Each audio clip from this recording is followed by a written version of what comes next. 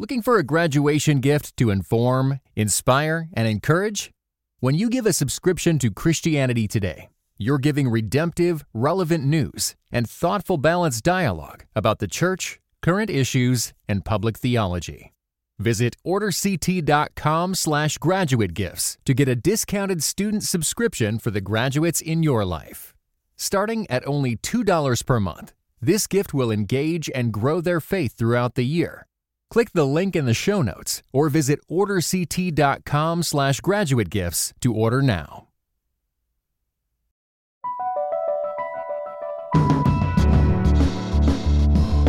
From Christianity Today, you're listening to The Bulletin, a podcast about the events, issues, and people that are shaping our world. I'm Mike Cosper, the director of CT Media, and today we have a special edition of the show, the Bono interview. About 5 or 6 months ago, I got a phone call from one of our editors here at CT, asking how much I knew about U2. He's got a memoir coming out, they said, and we might have the opportunity to interview him for the magazine. We want somebody who knows this world, knows U2's music. Would you be interested? And I had this kind of flashback moment. I was 12 or 13 years old, sitting in front of a stereo, listening to the Joshua Tree over and over. And then maybe a couple of years after that, sitting there still, but with a guitar in my hands, trying to figure out what the Edge was doing. And I could think about all the decades since, the U2 records, and the way they were landmarks in my life. Of course, I'm not alone. You don't last in the popular consciousness without moving people on that kind of level. Obviously, I said yes. Then, one day in early October, an advanced copy of his memoir showed up on my front steps. And about a week later, we sat down for this conversation. That interview was the cover story for our December issue, so it's been a couple of months. But we wanted to share the entire interview with our Bulletin listeners today. Let's kind of start with the book, actually. I'd love to know what motivated you to do this. I mean, that's a massive investment. I understand it took 6-7 years to put it together. What drove you into this? I think I wanted to explain myself to myself. I wanted to explain what I've been doing with my life to my family and friends and fans of the band. But I also want to explain to the family what I've been doing with their life, because it was they that permissioned me to be away, whether it was the traveling circus that was U2 as we toured the world, my activism, which meant I was, jumping out from behind curtains to finance ministers around the world and lawmakers and opinion makers.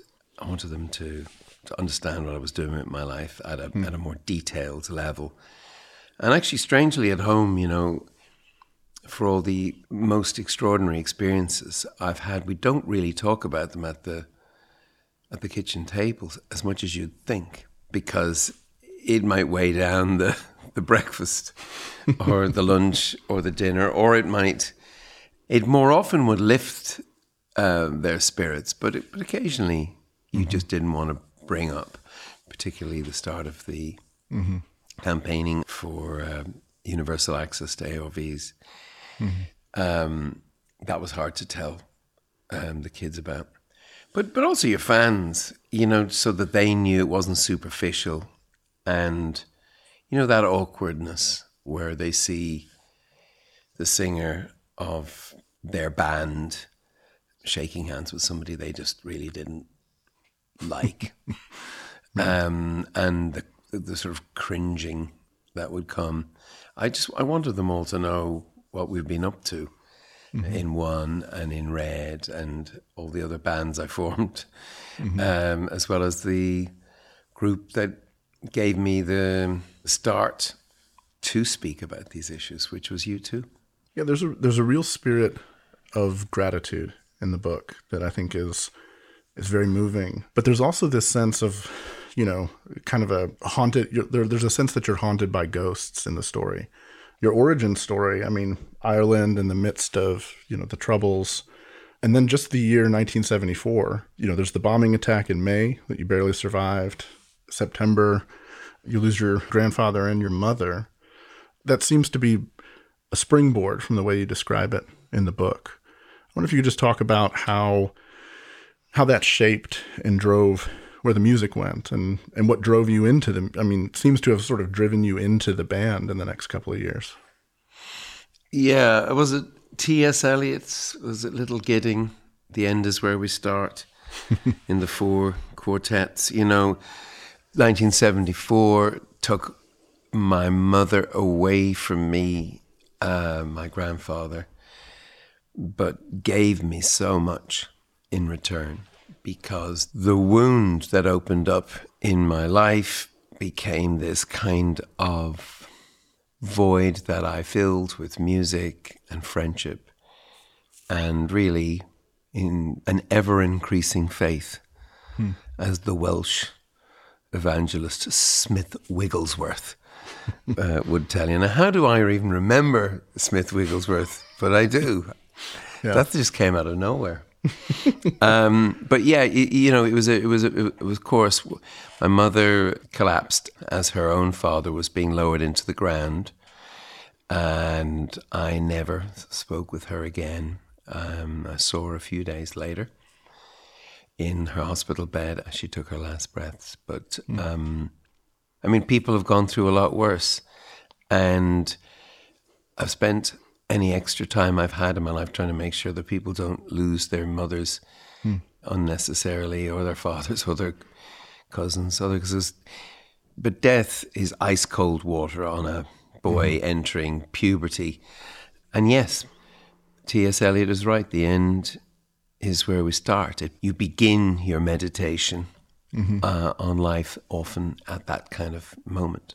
We're all really in denial for most of our life that we're finite in our earthly presence.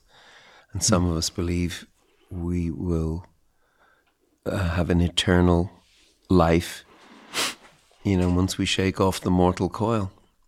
And I'm not jumping into that now, but when the time comes, I like to think I'm ready for it. And if I am, it probably started with my mother's passing in 1974. You mentioned this in the book. In a lot of ways, it's a classic, unfortunately, sort of rock origin story. You lose your mother. But not only that, you have this contentious relationship in certain ways with your dad. You described various levels of disconnect. And one of the things I couldn't help but think about, I wrote it in the margins a number of places. They talk about, in psychology, they talk about anger being this secondary emotion, that underneath that is grief and sadness, and the struggle to sort of get that grief, get that longing out into the world. It just struck me, for one thing, you describe this lifelong war with anger in yourself, and often with the people around you. The fights with the band, some of those stories I found very surprising and funny at times. But I think the thing that struck me the most as I read it is, you have this gravity, you have this origin story, and then you have this gravity towards, it's this moment in music history with punk music and the rise of that, especially in the UK. And you even have this quote, the fears and specters under my pillow are the reasons I sometimes don't want to get out of bed. I don't know yet that rock and roll, punk rock in particular, will prove my liberation. That will end my occupation. And then a couple pages later, you say this, and I kind of love it. You're talking about writing out of control, and you said, it dawned on me, and Fyodor Dostoevsky may have had a hand in this, that we humans have little or no influence on the two most importants of our life, being born and being dying. That felt like the right kind of fuck you to the universe that a great punk rock song requires. But here's what strikes me, because if you look at what else is happening in music, the Sex Pistols are singing about how there's no future. The Clash is singing that there's no reason. Stiff Little Fingers is regularly singing about rebellion and anarchy. And yet U2, comes out of this sort of post-punk era with a profoundly vulnerable, sincere, even in the darker threads in your lyrics, they don't read like despair, they read like lament. And underneath lament, there's always a certain kind of hope. So what struck me was like the idea of punk as sort of rebellion. You have this trauma in your background, you have this sense of loss, and it was almost like hope itself. I don't know if this rings true, but I mean, it was hope itself was a rebellious act in that world and in that time. That's a beautiful line, Mike. A beautiful phrase you might have just coined, but, just behind lament often lurks hope. The grief becomes a kind of invocation, isn't it, to be filled. And the emptiness, your emptiness, is this prayer to be filled. Punk rock prayers, yeah, that's probably what they were. And it was an amazing time, punk rock, because, Stiff Little Fingers were a band from Northern Ireland, and they spoke about an alternative Ulster. And they had a great guitar line that I think really influenced Edge. Went, dilling-dilling-dilling-dilling, dilling-dilling-dilling-dilling, dilling-dilling, like that. Dun-da-da-dun-da-da-dun-da-dun. And alternative Ulster was one they wanted to create in their imagination. Alternative Ulster was a place, of 1,000 bands. It was that they didn't care what religion you subscribed to. It was just a place of imagination, the alternative Ulster.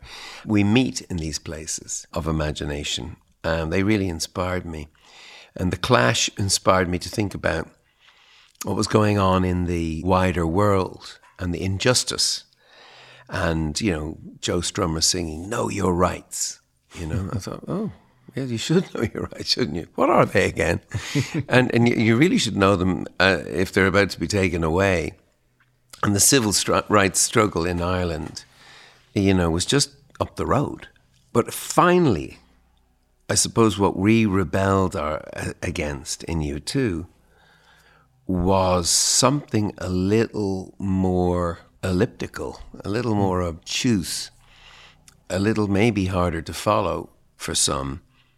But we were rebelling against ourselves. We were discovering that the greatest opponent we would come up against was likely to be ourselves, our own development.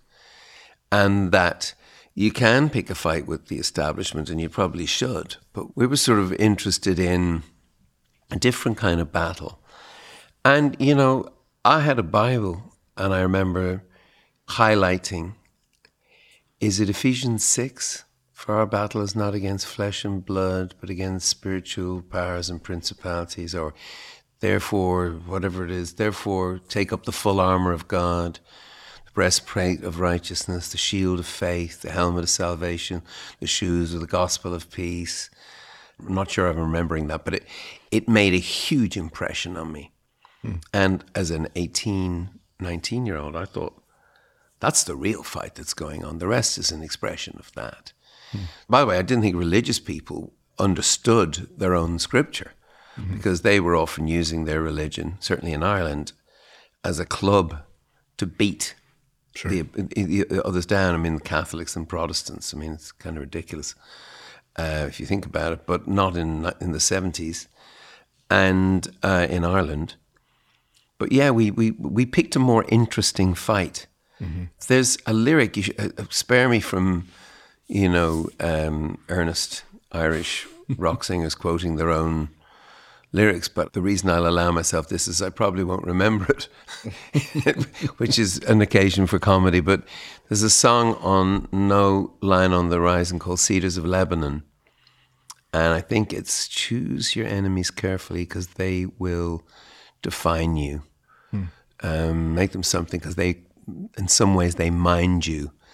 And then it goes, they weren't there at the beginning, but they'll be there at the end. Sometimes they'll last with you longer than your friends.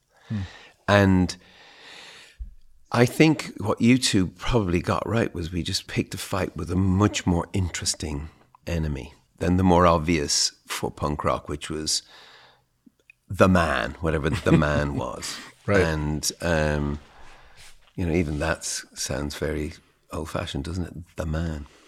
The men is probably a much better way of putting it. the patriarchy. Aha.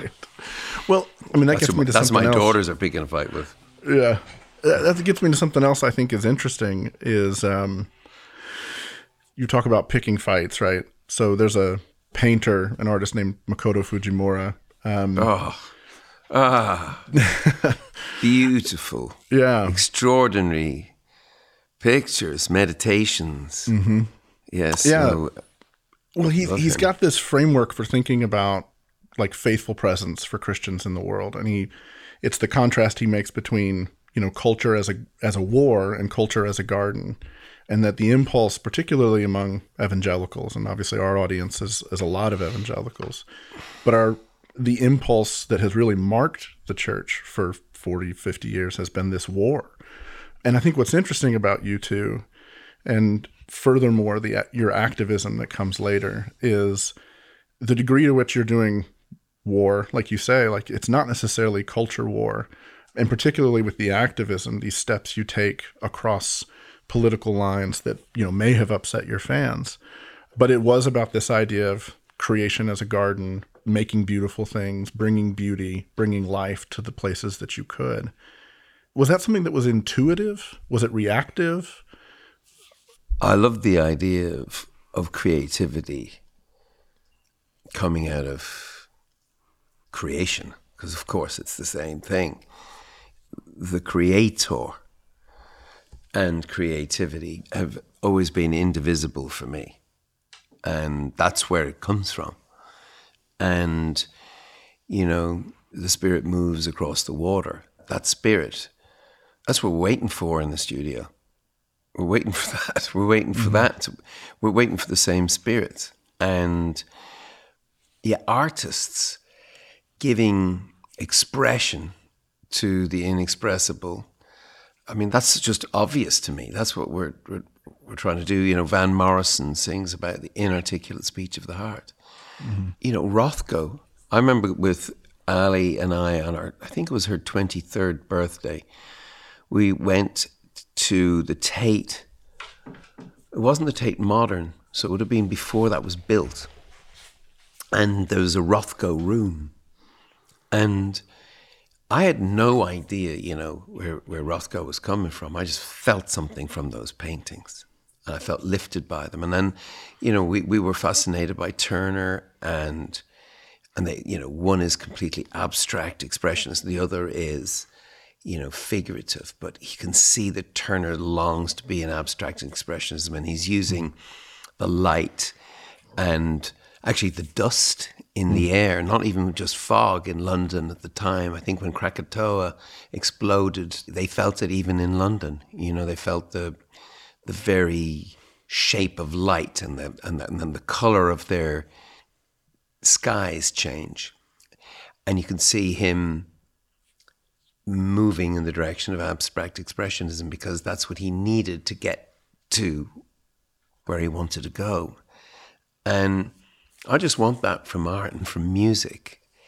And, as regards my faith, Brian Eno, whom we worked with for many years, a crucial part of our story, is an atheist, calls himself an evangelical atheist, which I really like. And Martin Rowe called him an ambient atheist. They just interviewed him at the Greenbelt Festival. But he talked about you two had that ecstatic music. And that joy was a thing that he was really attracted to in gospel music. And that he didn't like a lot of the happy clappy stuff. But he knew that a certain level of joy couldn't be contrived, And I tried to explain to him that, some of the reasons that we begin worship in a sort of awkward, slightly self-conscious fashion, which is a bit happy clappy, is that we're stepping out of our circumstance and in faith, away from our feelings into the facts of our belief. And I love those old choruses. I've learned a lot from them. I sing them, I sing them in my sleep. I sing them. I'm very grateful to them. And they may not be the hymns of the Wesley period, or they may not, shake the foundations like the great Psalms as told on a cathedral organ, but they're beautiful. They're pop songs. Now, I personally also need the blues, because there's much more of the blues in the Bible than there is gospel.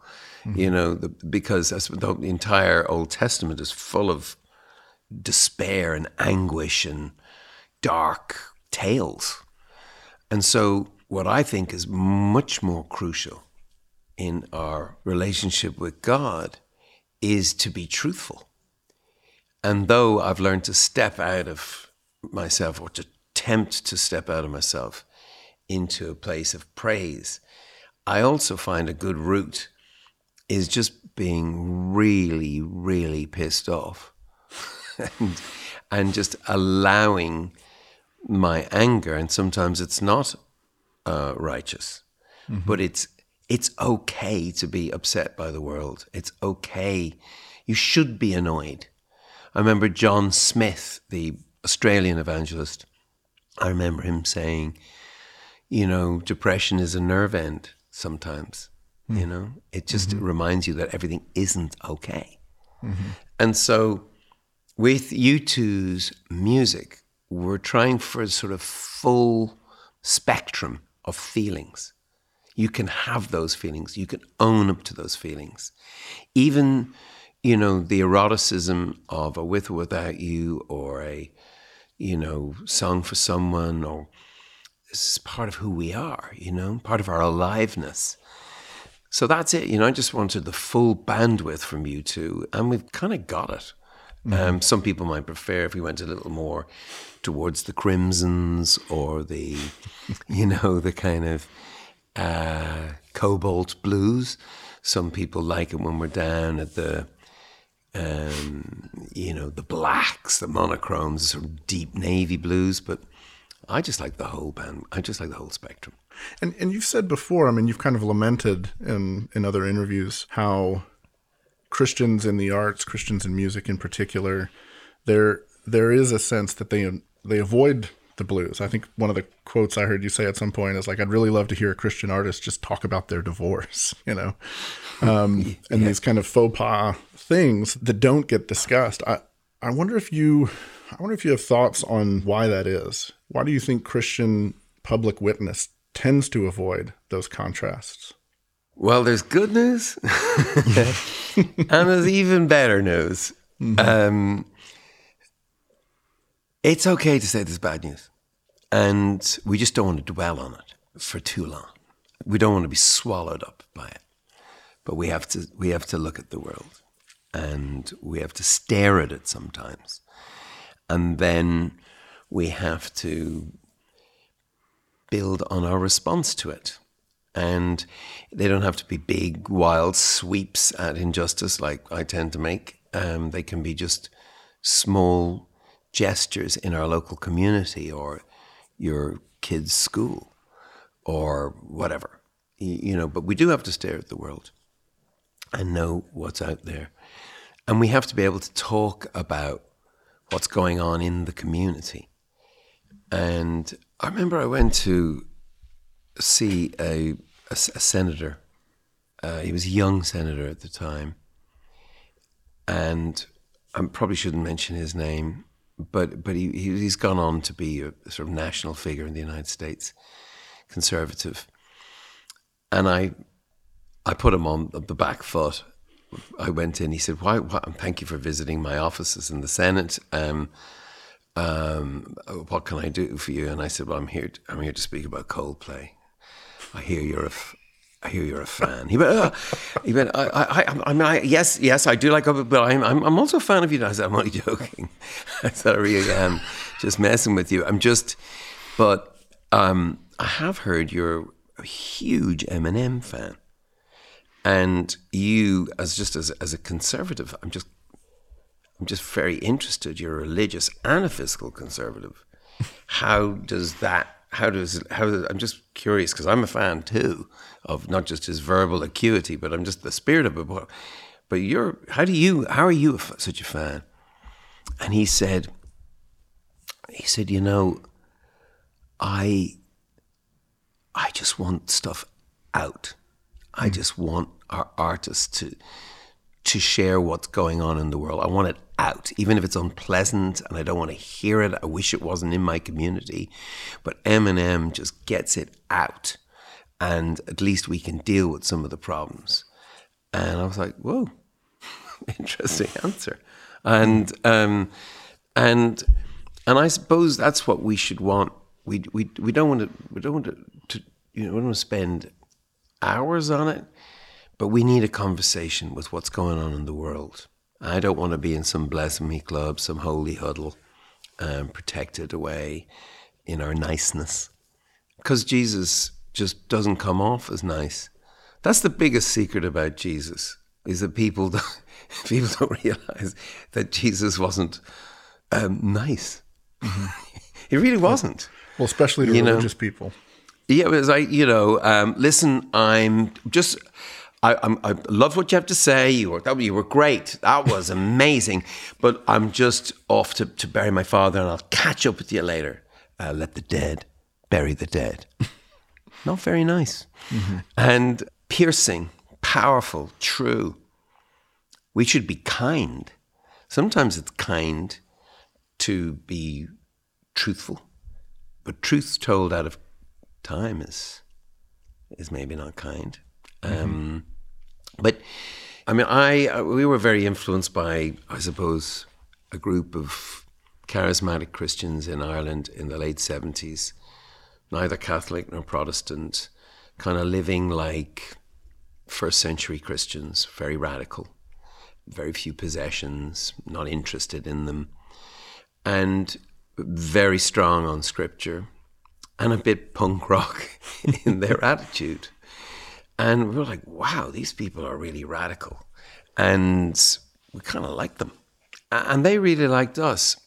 But they then found it hard to accept us in the end as artists. Because it was like, that wasn't in their plan for how to speak to the world. It's like, how about speaking to God? How about just expression? No, we have to turn your art into a Microsoft bullet point sales sheet. It's like, no. And just to be, not to do, is, I would say, what I hear when I listen. And I don't always listen. Well, I think what's interesting is that the pressure you describe in the book, I mean, you all almost came off the road after your first tour because of that pressure to sort of conform to a certain ministry, a certain definition of ministry. In the way you describe it in the book, it was almost like you had this confrontation with your manager who just basically said, well, you want to talk about ethics, you're going to break your contract with me and come on out. And I'm sure that's true. But at the same time, I mean, people do wild things because of religious conviction all the time. And so there had to be some part of you that just kind of smelled the BS in, this idea that to serve God, it had to be within these narrow parameters, that you too couldn't be the way that you were sort of following God's will, right? Like seeking God in your life. What was that voice like? I mean, there had to be something in your head saying, I smell something funny here. Yeah, there was, but it was, it was serious. People were seriously convicted that we were seriously on the wrong path. And if the thing that's at the heart of who you are is only useful to the world if it's a sales pitch for your version of the divine mystery, it's not good. But we learned a lot there, I don't want to complain too much. Some incredible people who made a huge impression there. And your original question is one, it's worthy of pausing on, because the people who listen to this podcast and read you in Christianity Today, I think deserve a good answer, because I'm ready to accept that a large part of U2 is religious art. But I'm not ready to accept that we have to be reductionist into what is and what isn't.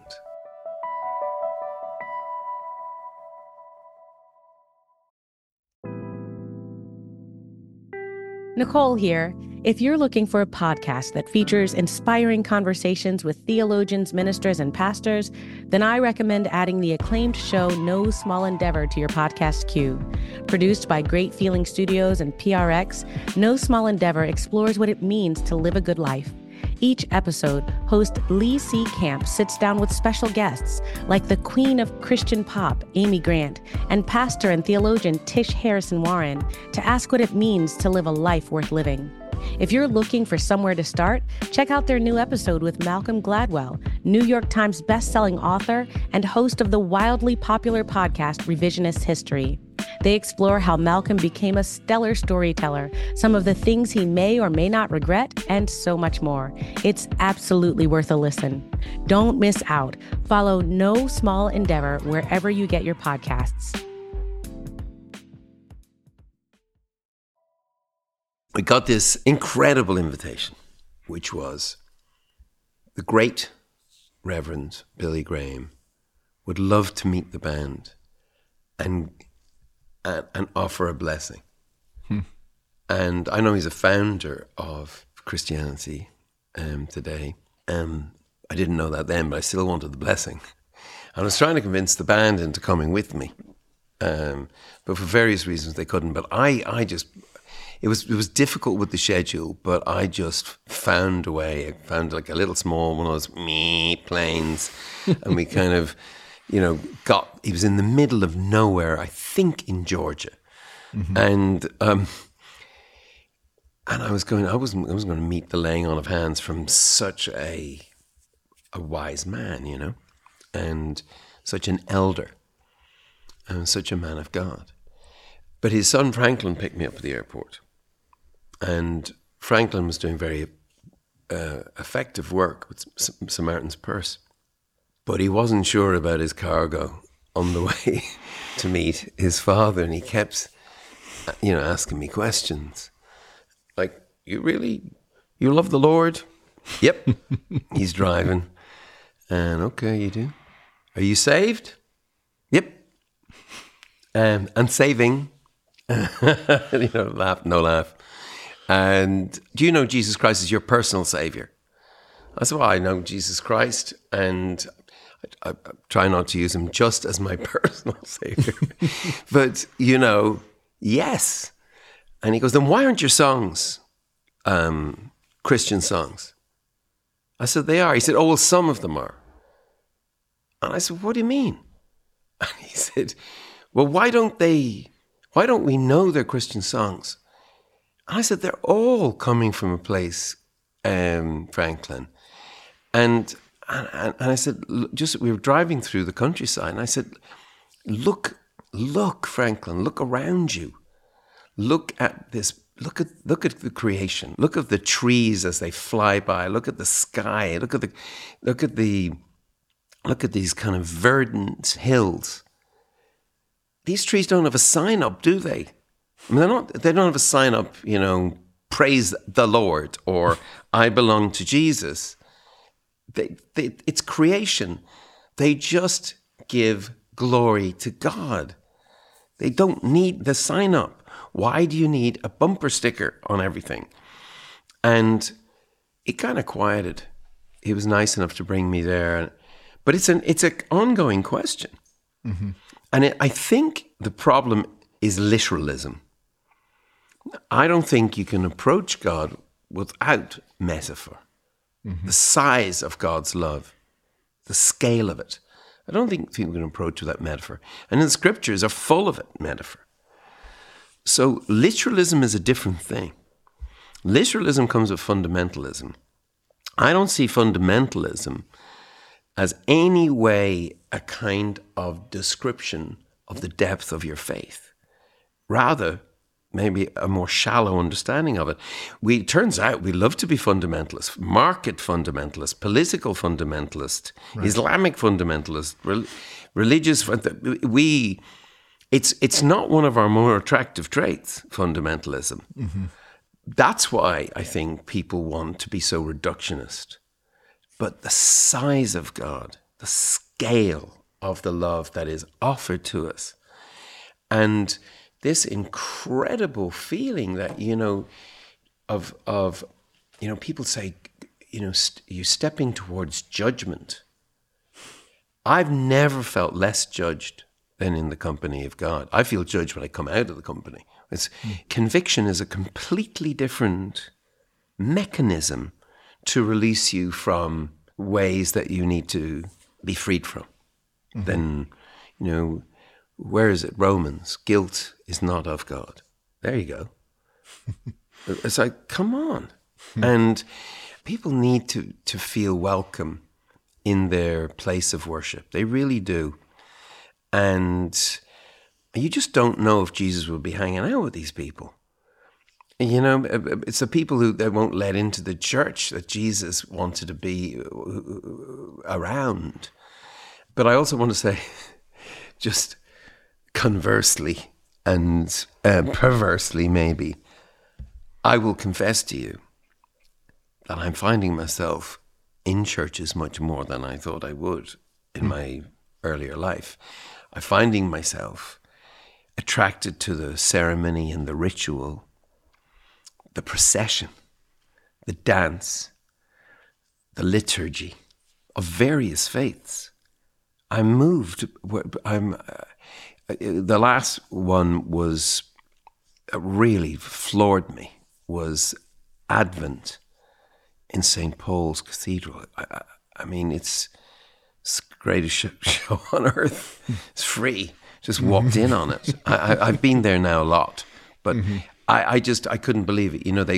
This ancient cathedral they turned all the lights off, and this choir, this ghostly choir, arrive singing this fairly avant-garde choral music, I might add, and bringing candles, and they are the light entering the darkness. Mm-hmm.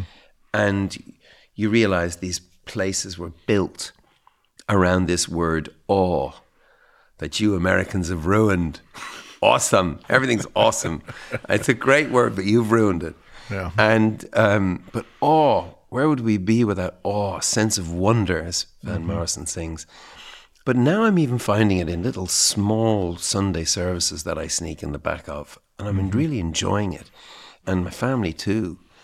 So maybe I'm coming round to a much more traditional expression of faith. But as when I started out, it was much more punk rock.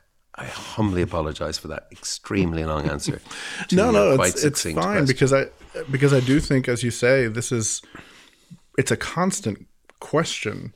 It's something the church has wrestled with for as long as I've been asking some of these questions. And you talked earlier about these confrontations with Jesus that aren't quite what we often imagine them. And you talk about seeing creation. I mean, what comes to mind to me as well is, God's confrontation with Job. I mean, that is not Job has been through all this suffering. He's been sitting there wondering, at some point God's going to show up and explain all of this to me. And God shows up and essentially says, Chesterton's the one I think who says, God shows up and goes, what makes you think you're going to understand any of this? Look how incomprehensible everything else around you is.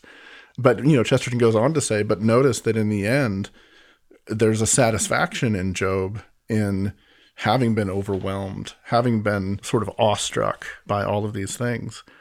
The more you turn to these passages, they're there for you at every age, But yeah, the hug, let's not just turn Jesus into a hug. And sometimes when we're stuck, our back's against the wall, we're in a corner, there's not much light, there's a bad smell. We don't want a hug. We want a way out. We want directions. And the wisdom of the scriptures is sometimes tough love, for sure. One of the things you say throughout the book, and you've said it a couple of times today, that honestly kind of surprised me. There's a moment where you describe, you go see your son at a show, and you describe the joy you take and kind of his comfort on stage and the freedom you sort of witness. And you say, you describe this conversation afterwards, and you say, I've never once been myself, or I've never once felt like myself, I think is what you say. And what's interesting to me about that is you can look at your life, and there's kind of this moment around the turn of the century that begins this incredible investment in activism with one, and takes you to all of these different places. And it's very consonant with this spirit of like, how long, O Lord? The activism is very consonant to me with the lament and longing in your lyrics. And so 20 years into that journey, I guess I feel a little surprised that you don't have a bit more of a sense of kind of integration and settledness. Do you feel like that's come on at all? Or do you still... is the how long, as strong now, or is the sort of, you say it's been about the quest, not the destination. Like, is the sense of longing for home as powerful now as it was before? Do you feel more of a sense of home? The word surrender just still seems out of reach for me. It's a daily struggle to surrender to my bandmates, to my wife, to my maker, and the integratedness that we expect from a person who's been made whole by their faith. I'm probably missing, and I have the joy. I have some insights. I have a lot, but I don't seem to have that. I mean, I have it more than you'd think, but being comfortable in my skin is what I was talking about. Mm-hmm. Watching Elijah, our eldest boy, on stage with his band Inhaler. I'm just wow.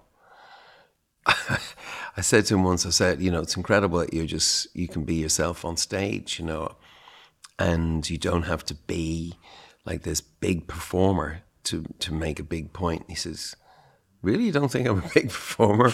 No, I wasn't saying that. I was just saying, it's just great that you don't have to be so demonstrative. The next time I saw him, he jumped up on the drum kit. And it was like, I think he faked an electrocution or something. But, the U2 thing on stage is, a lot goes in, we really have to prepare ourselves before we walk out on stage.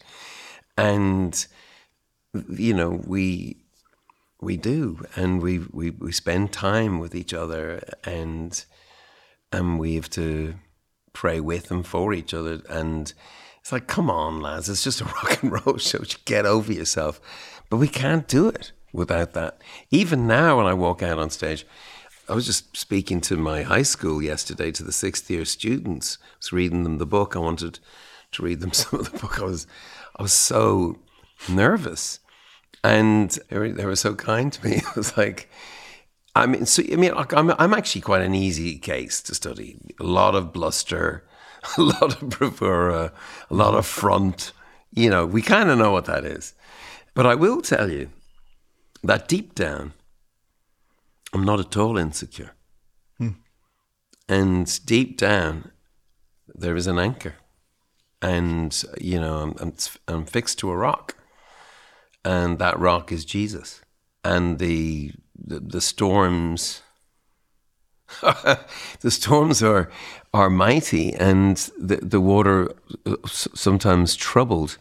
But, I take in some salt water, but I'm not drowning. I really am not, and I will make it to shore. I know that. I have the confidence that I will get there, and our community will get me there even if I can't. My wife will get me there if I can't. we'll get each other there. Does that answer the question? I'm not sure. Oh, no, very much. And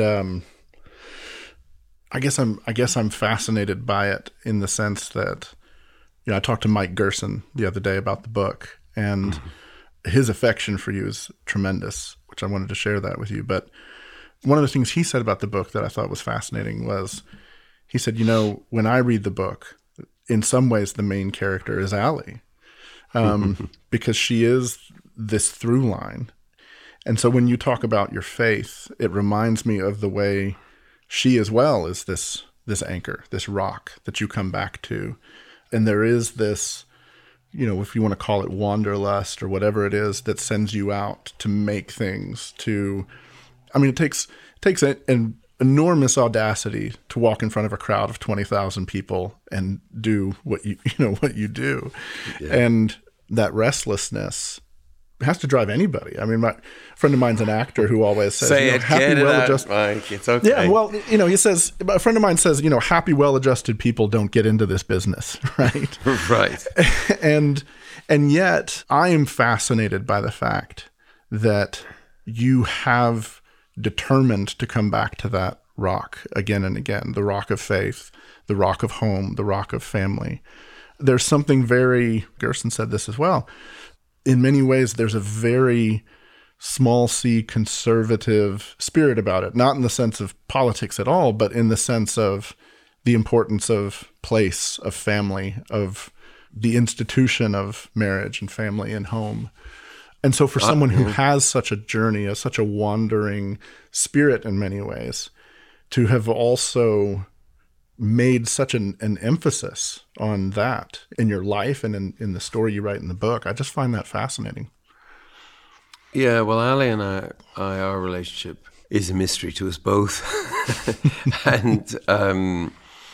And she's a mystery, not just to me, but to her children and to people around her. She's extraordinary, and in some ways, I'm just getting to know her.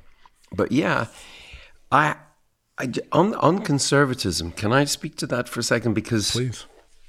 I just have the deepest respect for so many conservative values. And the thing that turned America around and helped, I think, inspire a conservative president of the United States take up the fight against HIV/AIDS and lead the world in what at that time was the greatest, largest intervention in the history of medicine to fight a single disease. We're conservative Christians. We did a tour called the Heart of America Tour, the One campaign, where right through the Midwest, where I didn't find hillbillies, I didn't find rednecks. I found people with real moral compass. I found people who I will always be friends with, and I feel very easy in their company. And I don't think we should allow ourselves into this binary view of the world between progressive and conservative. I think that's very divisive. And we find common ground by reaching for higher ground, and where we're called to this. And those of us on the left, I'm swerving all over the road, just so you know, politically. I would define myself as a radical center, the radical center. But, we really want to be careful about the demonizing of each other, and having your faith hijacked by politics is something we all need to be really careful of. This beautiful private conversation between you and your faith.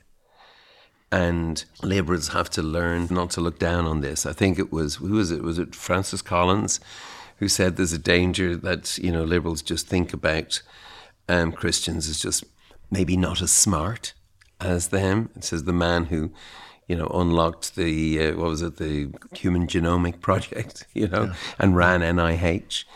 I think liberals can force progressives into a corner, and then conservatives can demonize progressives. I mean, it just goes around. It's like the playground. It's quite childish. Yeah. And we have a lot of big kids now in positions of power, and we don't need to get into their names, but we know what a child, looks like at the table, who's, the child that will have its way or throw the tantrum and the cot out out of the window. And they're all over the political spectrum. It's a very adolescent mood at the moment. Mm-hmm. We need to get through it to a place of wisdom. And I think I predict revival. I predict that our churches could be filled instead of emptied. But it depends on how they're used. And we have to hope that people will live their faith, just preach it. We have to preach it. If you're a preacher, preach it. But if you can't live it, stop.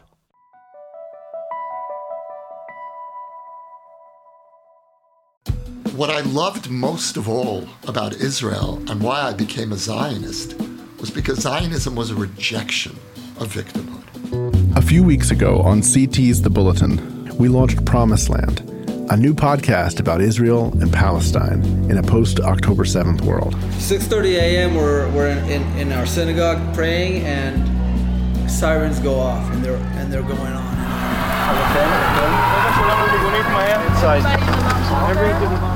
Based on interviews and conversations captured on the ground in Israel last November, it's an exploration of the spiritual, political, and historical roots of the conflict. When there's a weak Israel, every Jew in the world is weak. And why should a Russian Jew who has nothing to do with this land come here? Why? I mean, if you want, you can give them Texas. You love them so much. I am alive because I didn't come home. But all my friends that were here were murdered. Here, over there. This week, Promised Land moves to its own feed. You'll find links in the show notes, so if you haven't heard it yet, you can go catch up and catch the new episodes as they come all in one place.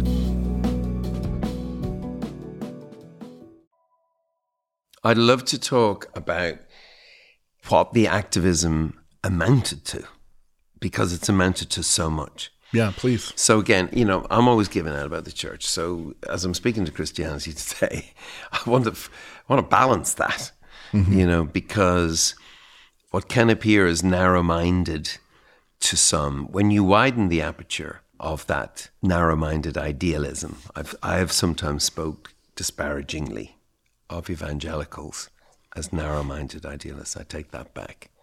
I learned a real lesson about this with the One campaign, because these evangelicals are the most unbelievable campaigners, whether it comes to climate now or seeing the divinity in the natural world, as well as, homelessness or the people we step over on the way to our office, seeing the divinity there. It's very inspiring to me. And out of that, we also have, two Septuagint Christians from England, I think, who worked with the Pope, John Paul II, and a lot of Christian churches across America on the Drop the Debt campaign, Jubilee 2000. Mm-hmm.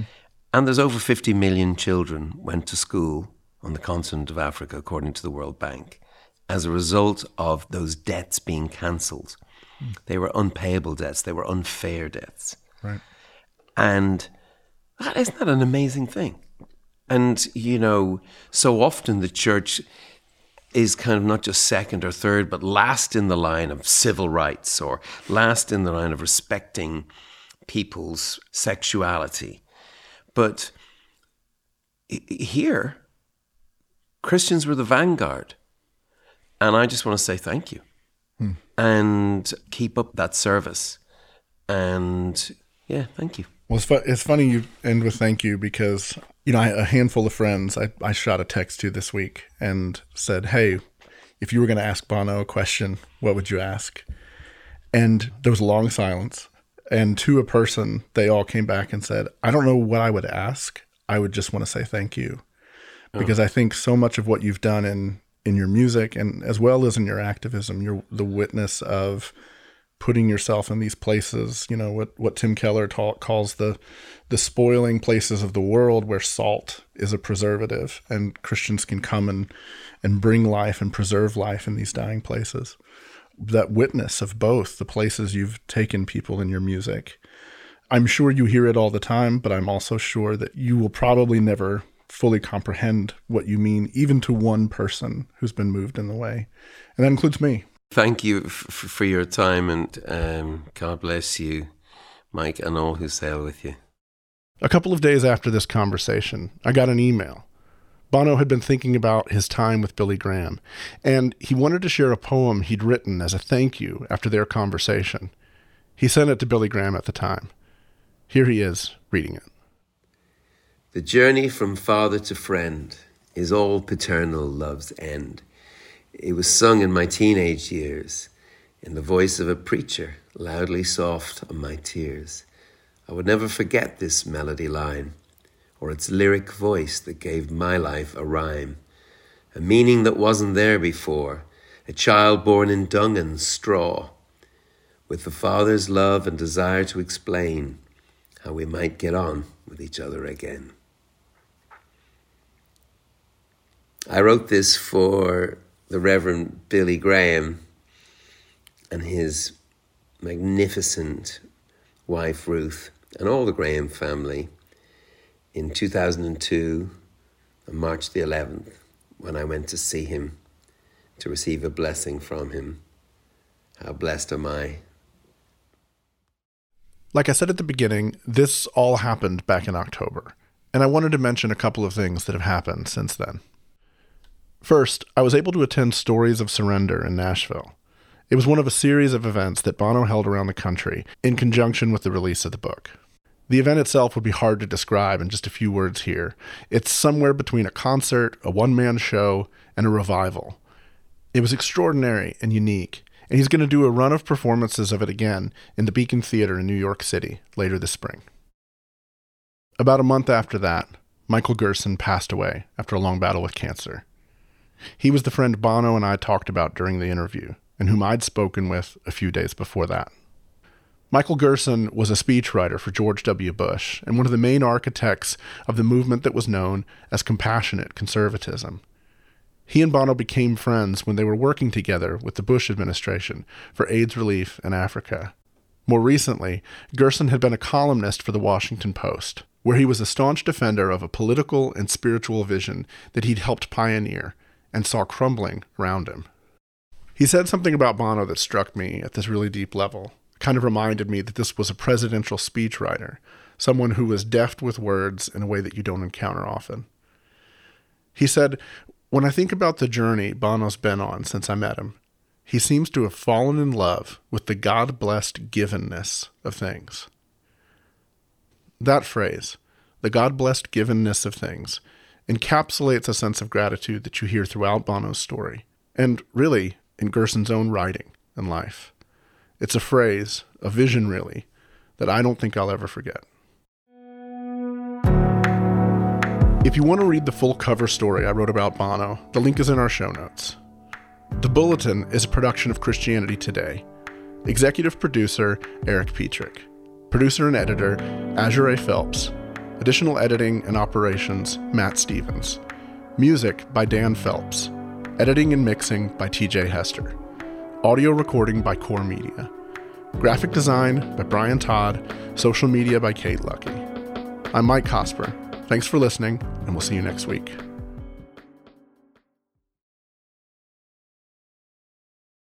Every day, CT testifies to the reality that Jesus is alive, transforming his world and bringing his kingdom to bear.